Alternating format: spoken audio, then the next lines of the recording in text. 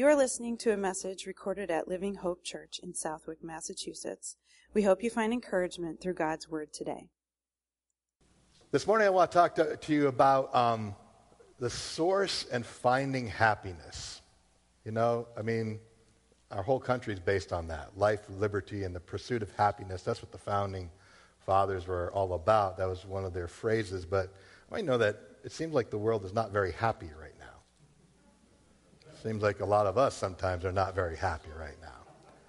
And so there's a key to happiness. There is a pursuit to happiness that we can acquire by following and walking with the Lord. There's a secret to contentment and happiness that God wants to give us. Just look at the world that we're living in today, and we sometimes think, well, if I just had more money, I'd be happy, right? And don't get me wrong, you might be happy for a little bit because you have more money.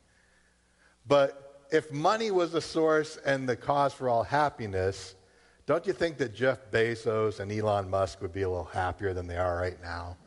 Have you watched these two guys too? The most wealthy men in the entire world, billionaires. And right now they're fighting with each other like little middle school children about who's going to get to space first and commercialize space flight. And if that was all, it's funny too, because a lot of times people think, well, money will buy you happiness, and sometimes they forego their purpose in the pursuit of money. But what happens when your goal in life is only money and you get money? Then the people who have reached that pinnacle of money, they are now looking for purpose outside of money, which is really ironic because their purpose is like, well, if my purpose is to get wealth, if my purpose is to get money, what happens when you have all the money? Well, the people who have all the money are like, well, I need a purpose. So they decide, well, we got to engage in this commercial space race. Or they say, I have to be number one on the list of the 10 most richest people in the world. It becomes something less than satisfying, as many are finding out. So what is the key to happiness? Well, think about it this way. We've been in the book of Philippians. So if you are with us today, just turn to the book of Philippians. We're in Philippians 4. And as we've walked through this, the title of this series has been Think on These Things. And believe me, there's any number of things to distract you in this world and to get your mind off of those things which are good. And so the whole premise of Philippians is to think on these things, and he's encouraging the Philippian church to dwell on and to think about these things. So this is the book of Philippians. It was written by Paul. It was written to a church that he established 13 years ago in the city of Philippi. And so while he was there, his ministry prospered greatly, and he raised up a very strong and reliable church that was there. And so now he is under house arrest in a home in Rome, and he is awaiting trial before Caesar. And so while he's awaiting for trial before Caesar, he's able to have visitors and guests, but he can't go anywhere. He can't do anything. He can write. He can have visitors and things like that, but he can't do what he normally does. And so he's in kind of this holding pattern right now. And during his period of 2 years where he's under house arrest, he writes 4 letters, which are called the prison epistles, to various churches. And one of them is the church in Philippi. And in week 1, we talked about how in chapter 1, we should be thinking about the gospel and thinking about life and death. And that our life should be lived for Christ, and if we die, we go to heaven and it's gain. That was chapter 1. Chapter 2, he says, think about being a servant. Think about others instead of just yourself. And he gave the example of Jesus Christ as the one that we are to emulate and follow their example. Chapter 3 talked to them about thinking about heaven, and that we shouldn't focus our attention on the things of this world which are here and then gone, but rather we should focus our attention on our heavenly home and to act like and speak like citizens of heaven.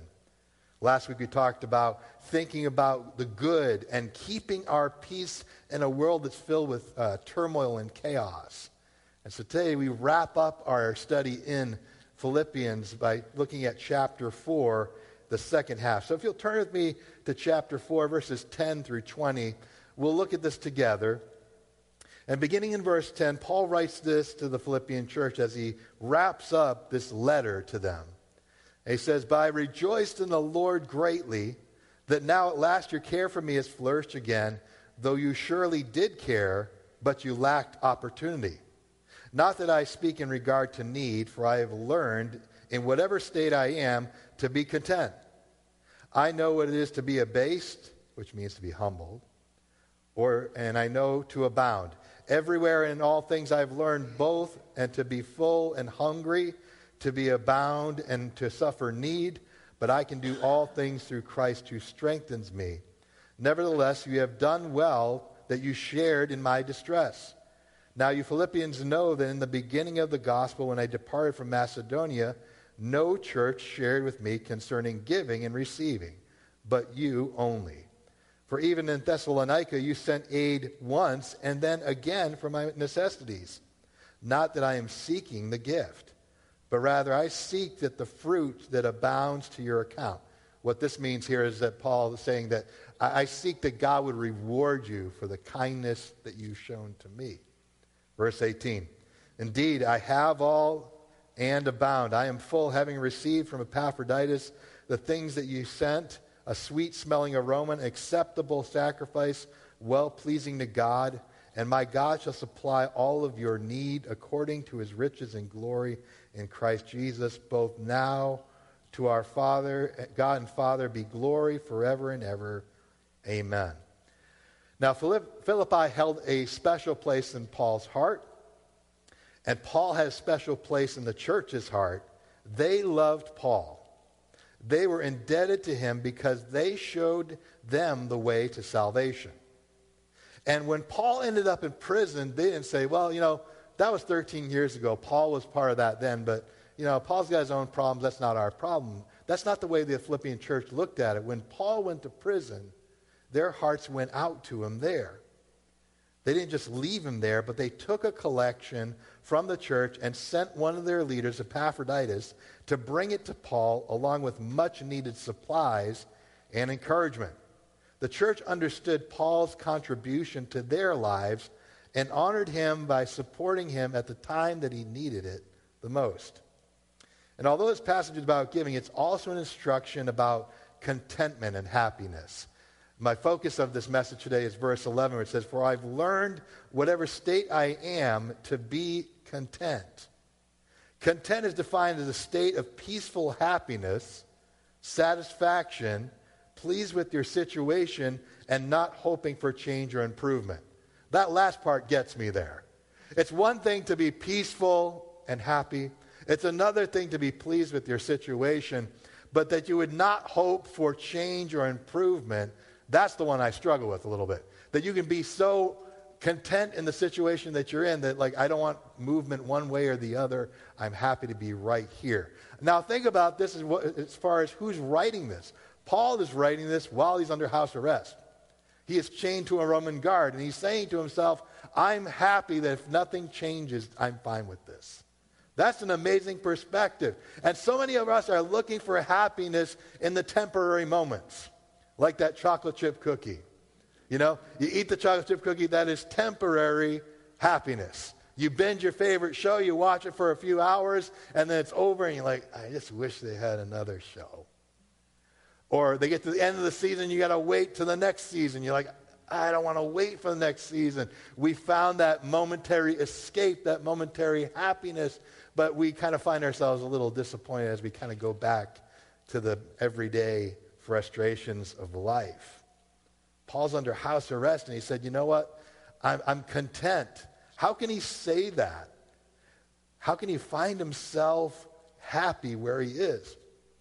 Because Paul was right in the center of God's will. When you're in the center of God's will, you are exactly where God wants you to be. And when you have that knowledge, you know that he's with you and that you're not doing it on your own. He found happiness in that, and we can learn something from that. So sometimes people think, well, if I was just, there's different things that we look to and we say, if I just had more friends, I'd be happy. But then you're an introvert and you realize friends exhaust you, okay? Or if you're single, you said, if I just had a wife or just had a husband, I'd be happy, as if marriage alone was the means of happiness. Like you get there and you arrive and happiness is there. And you do have happiness in marriage, but it's also work. It is, you are leading life together. You are adjusting your life to living with someone else, which is something that's entirely different. And there's going to be joys, and there's going to be ups and downs, and there's going to be pains, and there's going to be sorrows, and moments of great relief as well. But it's not that, just finding someone is the source of all happiness. Something money, if I just had more money, I'd be happy. If I just won the lottery, I'd be happy, not realizing that 70% of all lottery winners go bankrupt in 3 to 5 years of winning the lottery. We were out with a friend of ours recently, and they told us that one of their neighbors won the lottery. They won like $2 million. And within a few years, they were broke because the wife would go and play bingo like she always did. But instead of playing bingo for the $20, $30, $40, she was dropping $30,000 to $40,000 on bingo. The local school benefited from that. They thought it was great. But they were dropping money like crazy. And the truth is, if you're thinking that money is the source of your happiness, it's in and of itself, it can offer happiness. But if that's your chief pursuit, you're going to find yourself always wanting more. You're always going to find yourself disappointed at times. So what is the key to contentment? The key to contentment is finding your happiness in Christ. Not in the pursuit of material wealth, not being jealous of what other people have. It's not even focusing on the things that the world considers important. Some of you on social media, some of you could care less, but there's a segment of the population that is under 35 that finds that very important. That's a thing for them. And so some people are like, well, I need to have more influence. I need to have more followers. I need to have more people paying attention to me. And that's important to them. Instead of focusing on those things, let your happiness and your hope remain centered in who you are in Jesus and what his plan is for your life. If you're looking for your identity in everything else, you will find yourself relatively unhappy. And if you don't know God's purpose for your life, you can find yourself searching for meaning. But if you know who you are and you know that God loves you, there's a contentment that comes inside. And when you know what God wants you to do with your life, you will find yourself happiest doing that thing. That sometimes you have to recalibrate. Whether you go to college and you start with one major and you switch to something else, just know that your life can be recalibrated.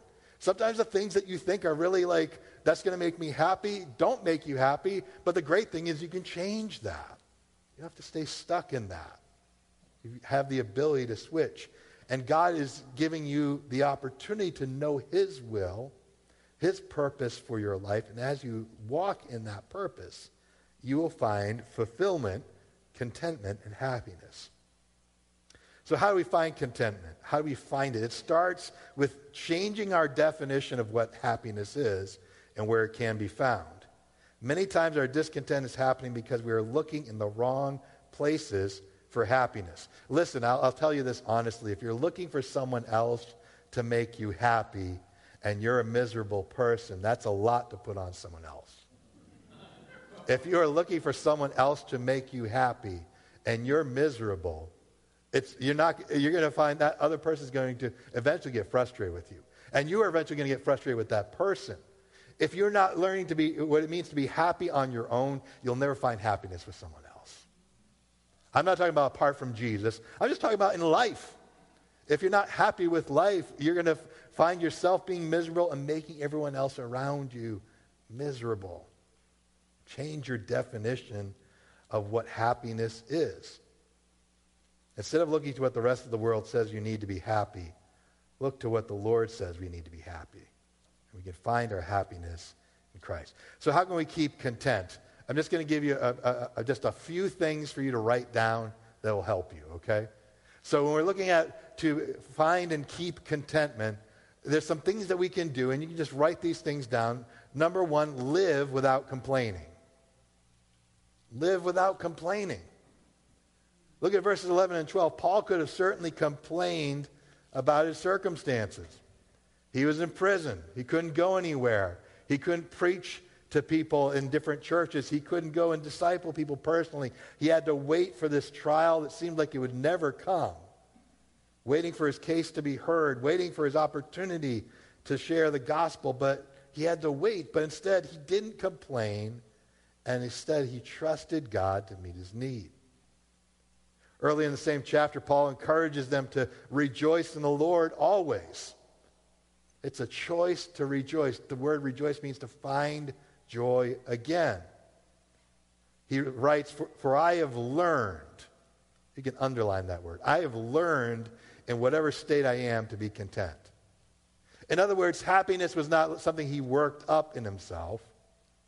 Contentment was not something that he somehow just kind of hyped himself into, or that he didn't go by his feelings when it came to his happiness or contentment, but rather he said, I've learned that whatever happens to me, I've learned to be content. I've learned to be settled.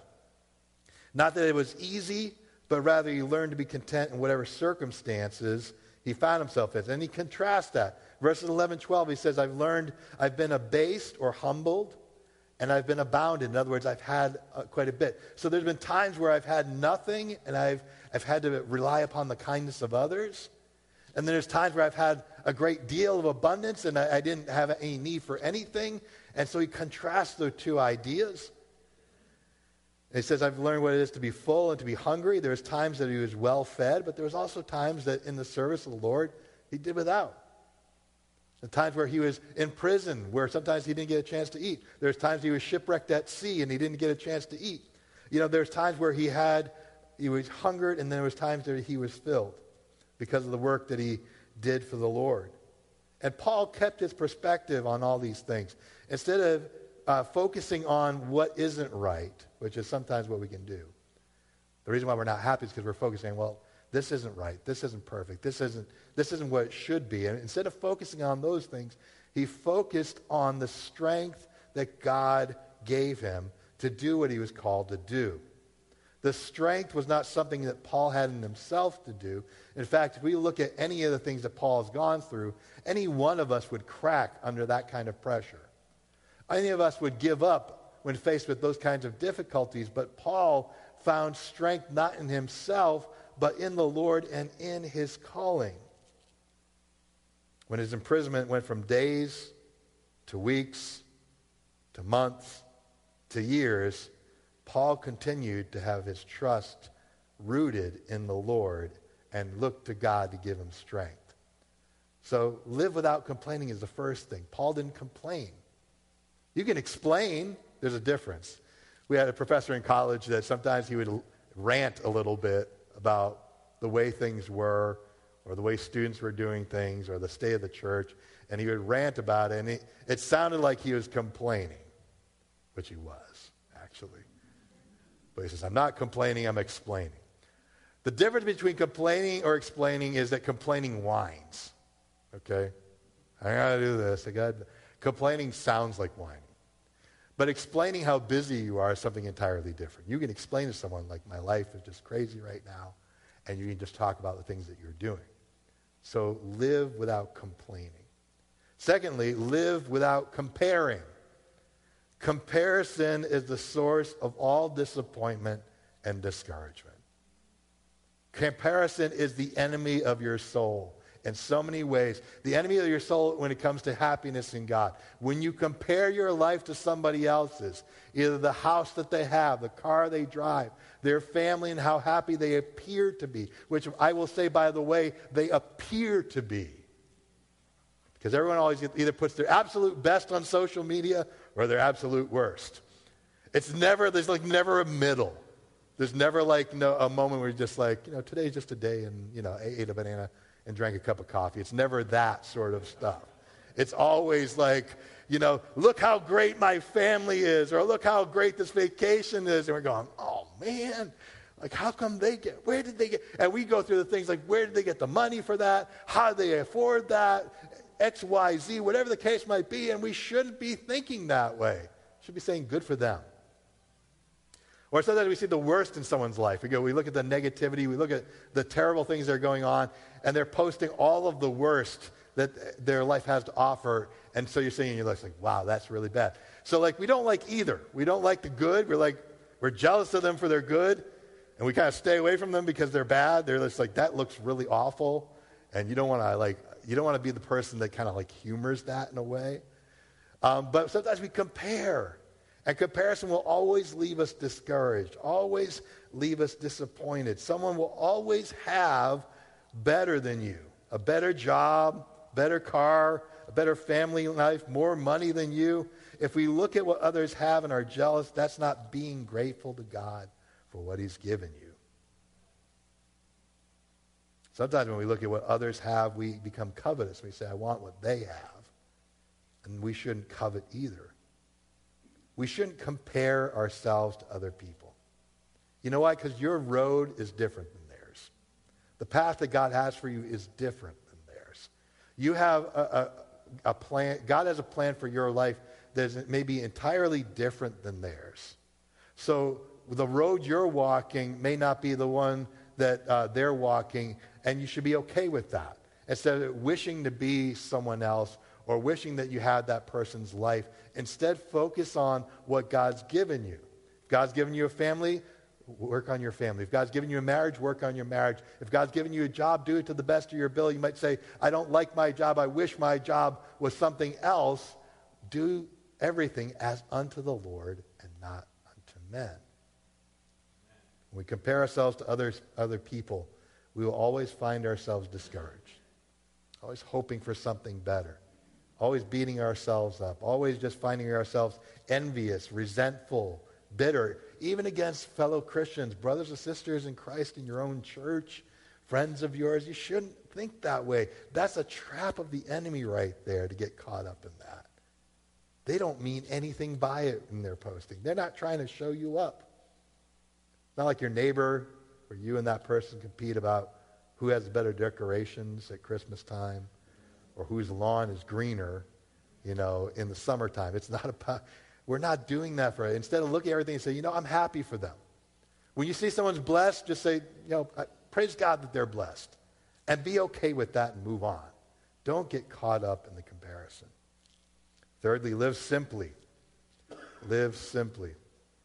One of the things that we learn early on is when Jesus sent out his disciples, he told them to bring nothing for their journey but trust God's provisions. Luke chapter 9, verses 1 through 6. I want you to take a look at this with me here for a moment. So Jesus calls his 12 disciples. He sends them out, and he gives them some very unique instructions.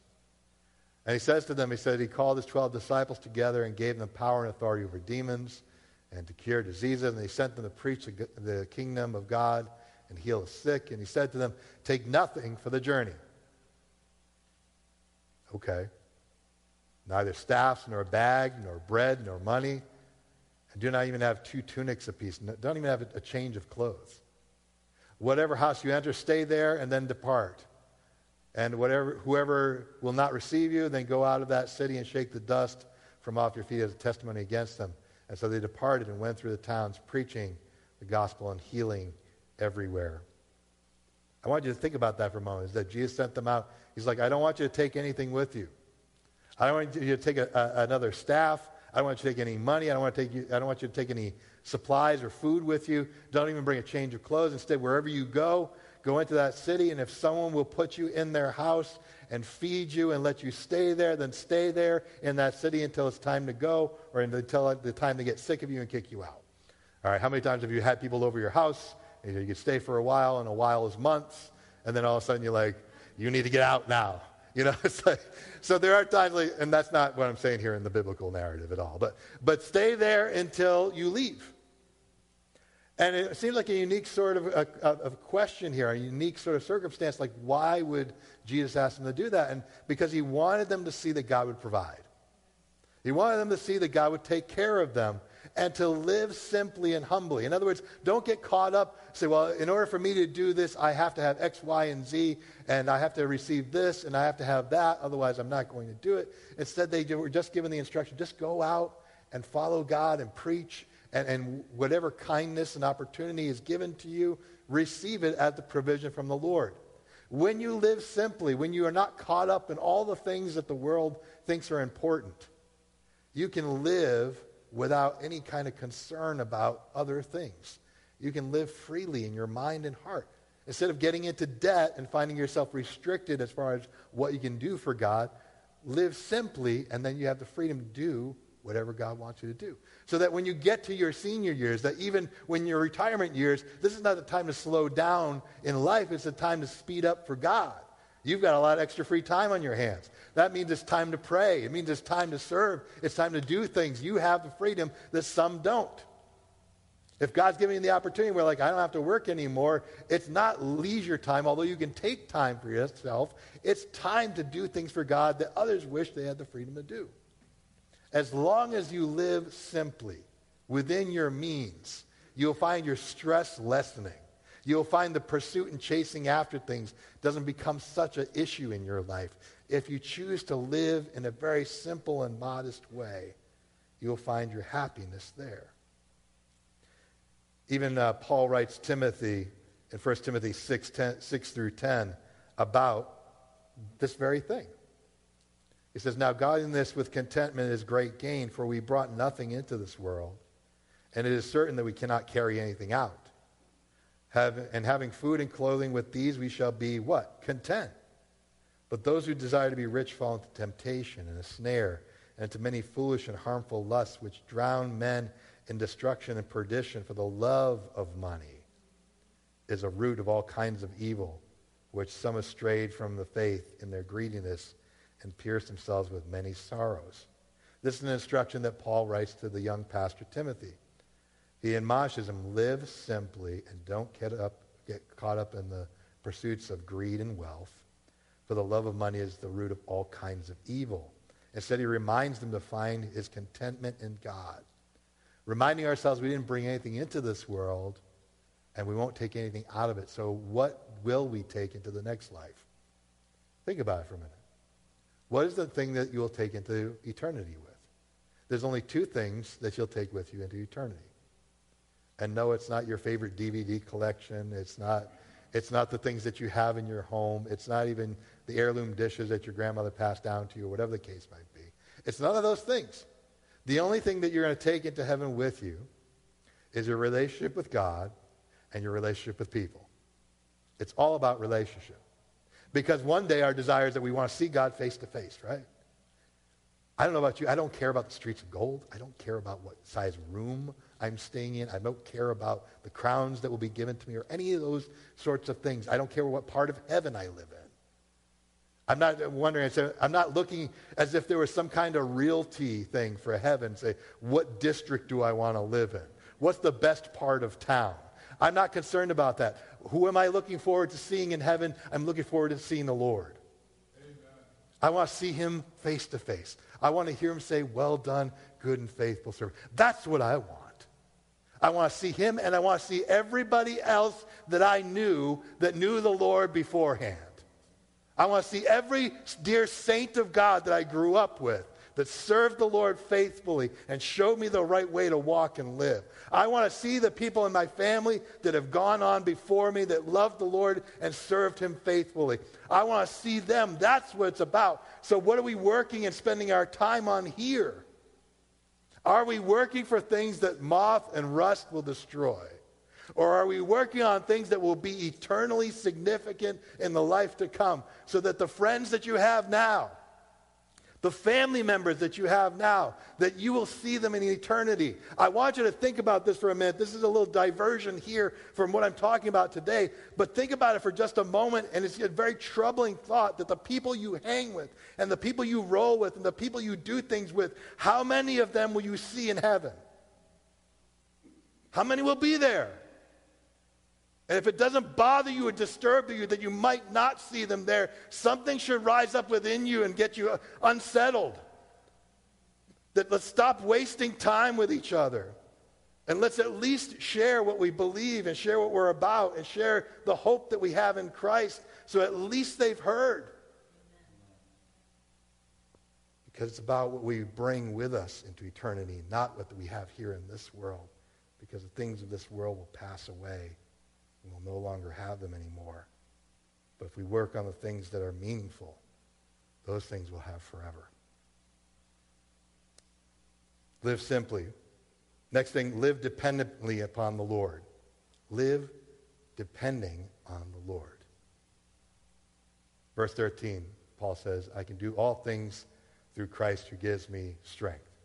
That verse has been used in a lot of different ways to mean a lot of different things. But Paul knew things were hard. And if you ever want to see how hard Paul's life was, you can look at 2 Corinthians chapter 1, 21 through 30 on your own. He talks about everything he's ever been through. And there was difficulties along the way. He talks about being in prison. He talks about being destitute. He talks about being hungry. He talks about being shipwrecked. He talked about almost facing death several times. And there were times where living for God was difficult, moments where he felt like he might not make it, moments where it felt overwhelming to him. But in everything, in adversity, in difficulty, in stress, and strains, Paul says, I can do it because it's Christ who gives me the strength to do it. God gave him the strength. Whatever you're going through right now, I want you to know, God can give you the strength to get through it. He can give you the strength to endure the difficulties of financial hardship that Paul was talking about. He can give you the strength to get through the challenges within your family, the challenges that you are facing within your workplace. It's hard sometimes to live and serve God. It really is. But God can give you the strength to stay with it and stay true to it no matter what. God gave him signs of his presence, signs that he was with him, encouragements along the way to let him know he could make it. Through the kindness of people, through the generosity of the saints, through them he found the encouragement to keep going. And Paul trusted the providential hand of God. He says, whatever I'm doing for the Lord, I know I'm in the center of what he wants me to do. I know that I'm in the center of what he's calling me to do right now. And it's been difficult along the way, but he's given me signs that he hasn't left me or abandoned me here. And the way he's done that is through encouragement, signs of his presence, signs of miracles, signs of blessing, and signs of provision that's given. I want you to understand something today. What God ordains, he supplies. Whatever he asks you to do, he'll make the means possible for you to do it. What God orders, he pays for. So if he says, I want you to go and help the homeless, and you give to the homeless, God's going to make a way for you to do that. And if he gives you a bigger vision and a bigger number than what you were thinking of, he'll enable you with the creativity or the provision or the connections to make that happen. If it's a God-given plan, a God-given goal, he will always supply concerning that. What God orders, he pays for. What he tells us to do, he will make a way for us to do it. When God called Paul to missionary service, he made a way for him to keep going. And the way that he did it is through the Philippian church. Live dependently upon God. I'm depending on him for my future. I'm depending on him for the messages, the direction, the guidance. I'm depending upon him for my provisions. Listen, I know what it is to live simply, not because I wanted to, but because I had to. Yeah, and even some of the people that you might see that you know of, that you're friends with, whether here or elsewhere, and you might think that they were just always well off. But then if you sit down and talk to them about when they were first married, or their first dates, or the first apartment they lived in, you would see they had very little, if anything. They lived simply not because they wanted to, but because they had to. But in that, God provided, and God showed himself faithful time and time again. God will show himself faithful, and he will take care of you. Learn to depend upon him instead of depending on yourself. Lastly, live generously. Live generously. Make no mistake, this passage is about giving. Don't worry, I'm not going to be preaching on tithing right now, okay? That's not the purpose of this message. The purpose of this message is for us to understand that happiness is not tied into all the things that the world sees as the source of happiness, but rather to be dependent upon the Lord. Remember, this is a letter that Paul wrote to his fellow believers in Philippi. He wanted to express his gratefulness for the gift that they had given him. But Philippians helped Paul out on two occasions when he first needed it in Acts 17:1 on his missionary journeys. Now, once again, they gave to bless Paul. And there's a few things I want to point out from these verses 10 onward here. The first thing, in verse 10, the Philippians looked for an opportunity for generosity. They looked for an opportunity. It says, when given the moment, it said, you longed for a way to show your care and concern for me, but you had no opportunity to do so. Generosity looks for an opportunity. It says, how can I do it? When we heard about our friend Jan Nell passing away a few weeks ago, our first thought was like, how can we help them? How can we bless them? Generosity always looks for an opportunity where how you can bless someone and help them in the time of need. Secondly, when they gave, they helped share in Paul's struggles and distress. Their generosity showed that they cared about Paul. He says, you shared with me in my distress. Have you ever thought about that when you give to someone or something that you are sharing and carrying the burden that they have? The Philippians also were the first to give. When no one else gave, Paul said. He says, now you Philippians also know in the beginning of the gospel, when I depart from Macedonia, no church shared with me concerning giving and receiving, only you. Nobody? Not even like the sending church, Like no one stood up and said, Paul, I hear you're called to missionary service. Here, we want to do something to help you with that. Philippians were the first to give because they saw an opportunity to give and they did it. And it wasn't just that one-time thing that they twice later on gave to Paul and helped him. Next thing in verse 17, that God rewards those who give. Paul says, not that I'm seeking the gift, but I seek that fruit abounds to your account. And in verse 19 he says, and my God shall supply all your need according to his riches and glory. God rewards those who give. He says, I didn't need it. I'm not asking for money. I'm not looking for help. He said, but I am grateful that you did it so that God might repay you and reward you according to what you've done for me. And then verse 19 says, God will supply all your need according to your riches and glory. There's a difference between need and want. And part of our lack of happiness is that we're so fixated on what we want instead of what God is meeting in terms of our need. The promises of God's word said that he'll always supply what we need. But sometimes we've got our eyes on other things, our wants, our desires. The book of James talks about that we pray with wrong motives because our motivations are selfish. But if we focus on what we need, God will always take care of your need. You can go to God with your need and he will meet the need because it's promised that he would. That your Heavenly Father knows what you need before you ask. He knows what we need. He will meet our needs if we are faithful to him and trust him. Sometimes we can get fixated on the wrong things, and because our wants aren't being met, we are unhappy. We want the bigger house. We want the better car. We want what somebody else has. But if we just focus on how God's met your needs, you would be content and pleased and rejoice.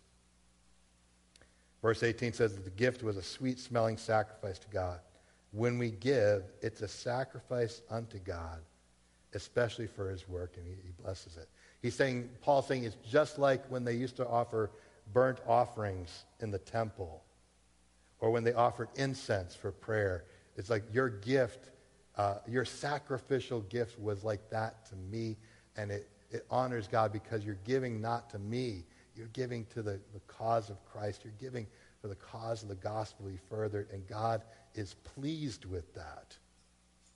I don't know about you. I want to live in such a way that pleases God. When we see the generosity of the Philippian church, it demonstrates how they loved God, how they loved Paul, and how grateful they were for everything that God had done in their lives. Generosity is the antidote to materialism. Generosity is the antidote to materialism. It shows that something else is more important to you than just material things. So God is able. He's able today to strengthen. He's able to provide. So what's the key to happiness and contentment? By changing your definition of what happiness is. By focusing on not on what the world says you need to be happy, but rather focusing on your identity in Christ and your calling in him. When you do that, you will find contentment. When you find that he is your source and he is your strength, then you'll find happiness there. Then you'll be able to say, things aren't great. They're not perfect. They're not ideal. But I'm happy because I know I'm right where I need to be in God's plan right now. And this is where he has me. And I will trust him because even as bad as things are, they won't stay bad forever. Claiming that one myself, by the way. Just because things are bad doesn't mean they'll stay bad forever. Because God is there. As we wrap this time up today, perhaps you're going through a lot and you just need the Lord to give you strength to get through things. Or maybe you're in a place where you're in desperate need for God to provide for you. I want you to know today that we're here to pray with you and for you, believing that God will strengthen you and that God will help you and provide for you today. I know that he is. Not only myself, but I'm sure if you talk to a lot of people in this room, they would tell you, God is a faithful provider. God is the one who is able to give you the strength to get through things when you're struggling. Do you believe that today? Amen. Will you just stand with me as we pray? Just stand with me. This morning, I don't know what you're going through. Maybe you're just saying, like, I'm weary and heavy laden. I need the strength that God provides. I want you to know he's here to do just that. Maybe you're just experiencing things where you're having trouble making ends meet and you're just worried about the future. I want you to know God cares about those things and he's able to meet your need today. Do you believe that today? Let's pray and ask God to do that. And if you are in need of prayer for anything, I just want you to know that we'll be here to pray with you at the end of service. When I'm done praying, if you need to leave, just quietly slip out. There's coffee in the other room for your enjoyment. But if you are in need of God to meet you where you are, if you're in need of prayer, please stay and we'll be happy to pray with you. Let's pray. Gracious God, I just thank you today that, Lord, you have always been faithful to provide for our needs. You've always been there, even when we felt like we were abandoned, even when we felt like we were alone. You've never left our side. And so, God, today I just pray for each person, Lord God, who's feeling weak and weary and heavy laden. I pray that you be the source of their rest, the source of their peace and their strength today. Show yourself faithful to them, Lord, that they can keep going under the tremendous weight that is placed upon their shoulders. Lord, I pray for those that are facing different needs of different kinds and they're coming across their doorstep or in their mailbox. Lord God, the things that seem overwhelming to them, would you show yourself faithful, Lord God? Lord, as they are faithful to you, would you be faithful to them? Would you supply their needs according to your riches and glory today? Lord, we trust you today. We know that our future is in your hands. And we know, Lord God, that our hope and our happiness and contentment is found in you. So bless each person, Lord, both those that go and those that will receive prayer today. In Jesus' name. Thank you for listening. We invite you to join us Sunday mornings to worship with us. We are located at 267 College Highway in Southwick, Massachusetts. For more information about Living Hope Church, visit us online at www.livinghopechurchag.org.